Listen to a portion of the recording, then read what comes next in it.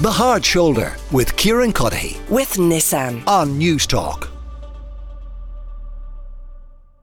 Right now, I want to talk about Israel. They could potentially miss this year's Eurovision Song Contest because of a row about the country's entry, the lyrics in that entry. There have been plenty of people calling for Israel to be kicked out of the competition, but this is quite separate from it. The EBU, who organised the event, say they're scrutinising the lyrics of Israel's entry to this year's competition amid allegations the song is politically motivated.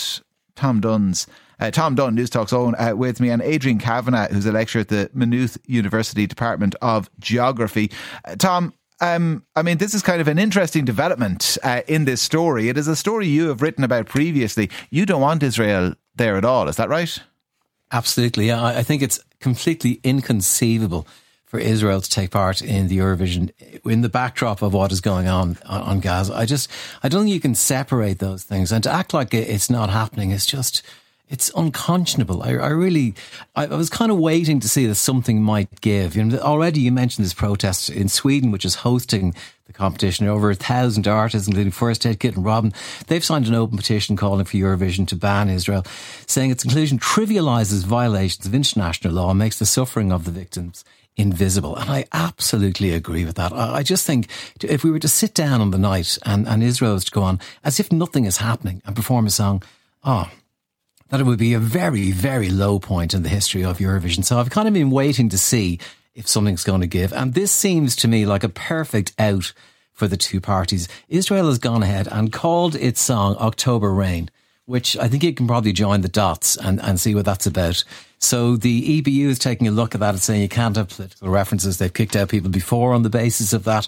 It gives Israel a chance to say, we're not changing the song. It's not going to happen. And then I think everyone goes home happy. They're not at it. And the contest can continue as normal. Yes. It's funny you say that. I wondered earlier whether the EBU and others might actually be delighted with this. I think they would. And Israel have said that they won't change the song. So that sounds like the perfect out for everybody. And also I think the situation it's putting their singer into, this is a 20-year-old girl, Eden Golan. She would be expected to walk on stage. At that point, come May, she would be the epicenter of all anti-Israel sentiment on earth.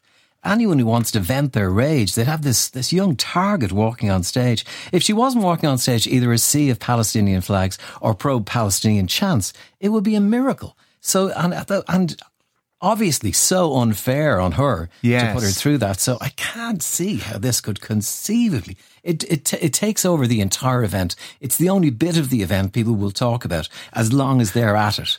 People at home would be wondering what the lyrics are. So as Tom says, it's called October Rain, and you don't have to be a genius to work out what that's in reference to. There's the lyric, there's no air left to breathe, no place, no me from day to day. There's a reference in another line, who told you boys don't cry, hours and hours, and flowers, life is not a game for the cowards. Apparently the flowers reference within Israel is understood to be a reference to IDF soldiers killed in battle. I'm not sure many people outside Israel would get that reference, but that is what it is. Okay. It's apparently a reference to. So this is why there has been an issue with the lyrics. We actually have a little bit of the song if people are wondering what it also sounds like. Okay.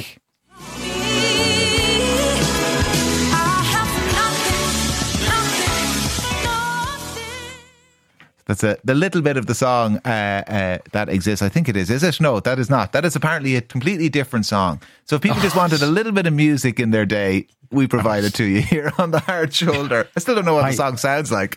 But I was mentioning, Kieran, when I wrote about it in the Examiner, I was mentioning Peter Brook, the Northern Ireland Secretary, who went on the Late Late Show in 1992. He sang Oh My Darling Clementine.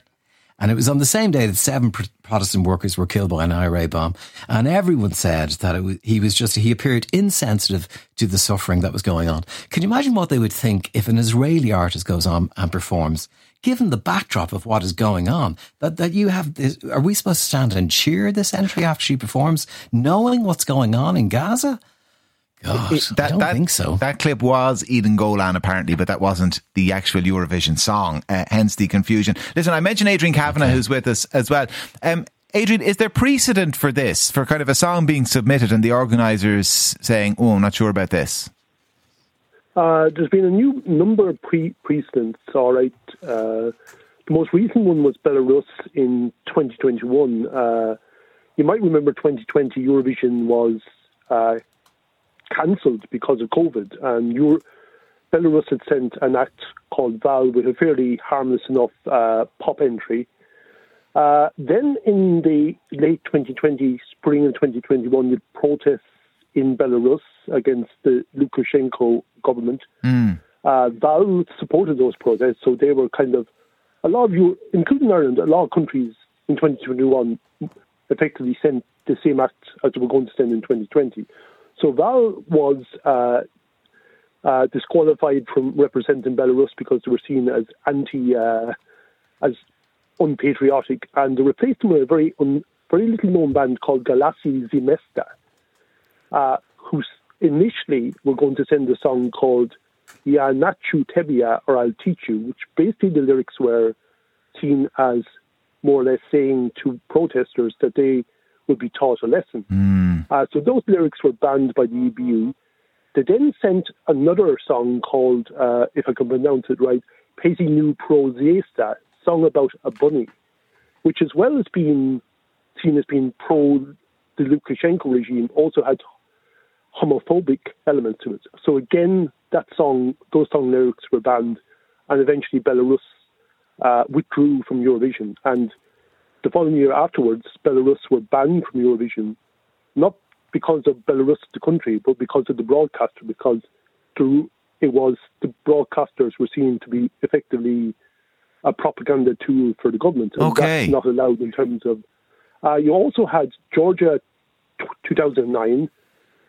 You might remember the Olympics 2008. During the Olympics in 2008 in Beijing, Russia invaded Georgia. The following year's Eurovision was held in Russia. So Georgia sent a song called... We're going to send a song called We Don't Wanna Putin, or as they pronounce it, We Don't Wanna Putin, with the lyrics, We don't wanna Putin, the negative mood is killing the groove. I just want to shoot in some music tonight, boogie with you, boogie with you. The EBU seemed to think that might have referred to Vladimir Putin. Georgia said, oh, no, it doesn't. The EBU asked Georgia to withdraw the song. Georgia didn't, and they withdrew from the contest. Now, to be honest, I suspect Georgia didn't want to take part that year, so again, it was a nice opt-out clause. There's been a few other songs that have kind of come, some people would say were bordering on the political. Yeah. People might remember the Eurovision in 2016, probably one of the most exciting Eurovisions ever. Ukraine's Jamala won that year with a song called 1944. Yeah. Which sang about the expulsion of Tatars from the Crimea region during World War II by the Soviet Union. And that was argued that contained anti-Russian sentiments, but generally it was seen to be okay by the EBU because it was A, historical, and B, a personal song. All right. Well, so there is precedent, all right, for the EBU saying that this can't happen. And yeah, Tom, I suspect you're right. I think the EBU and everybody would be delighted if this disqualified Israel means they can avoid making the decision that others would want them to make and expel Israel from the competition. We'll have to wait and see what happens. Tom, thank you as always. We'll talk to you soon. Tom Dunne, Newstalk's own Adrian Kavanagh, lecturer at the Maynooth University Department of Geography.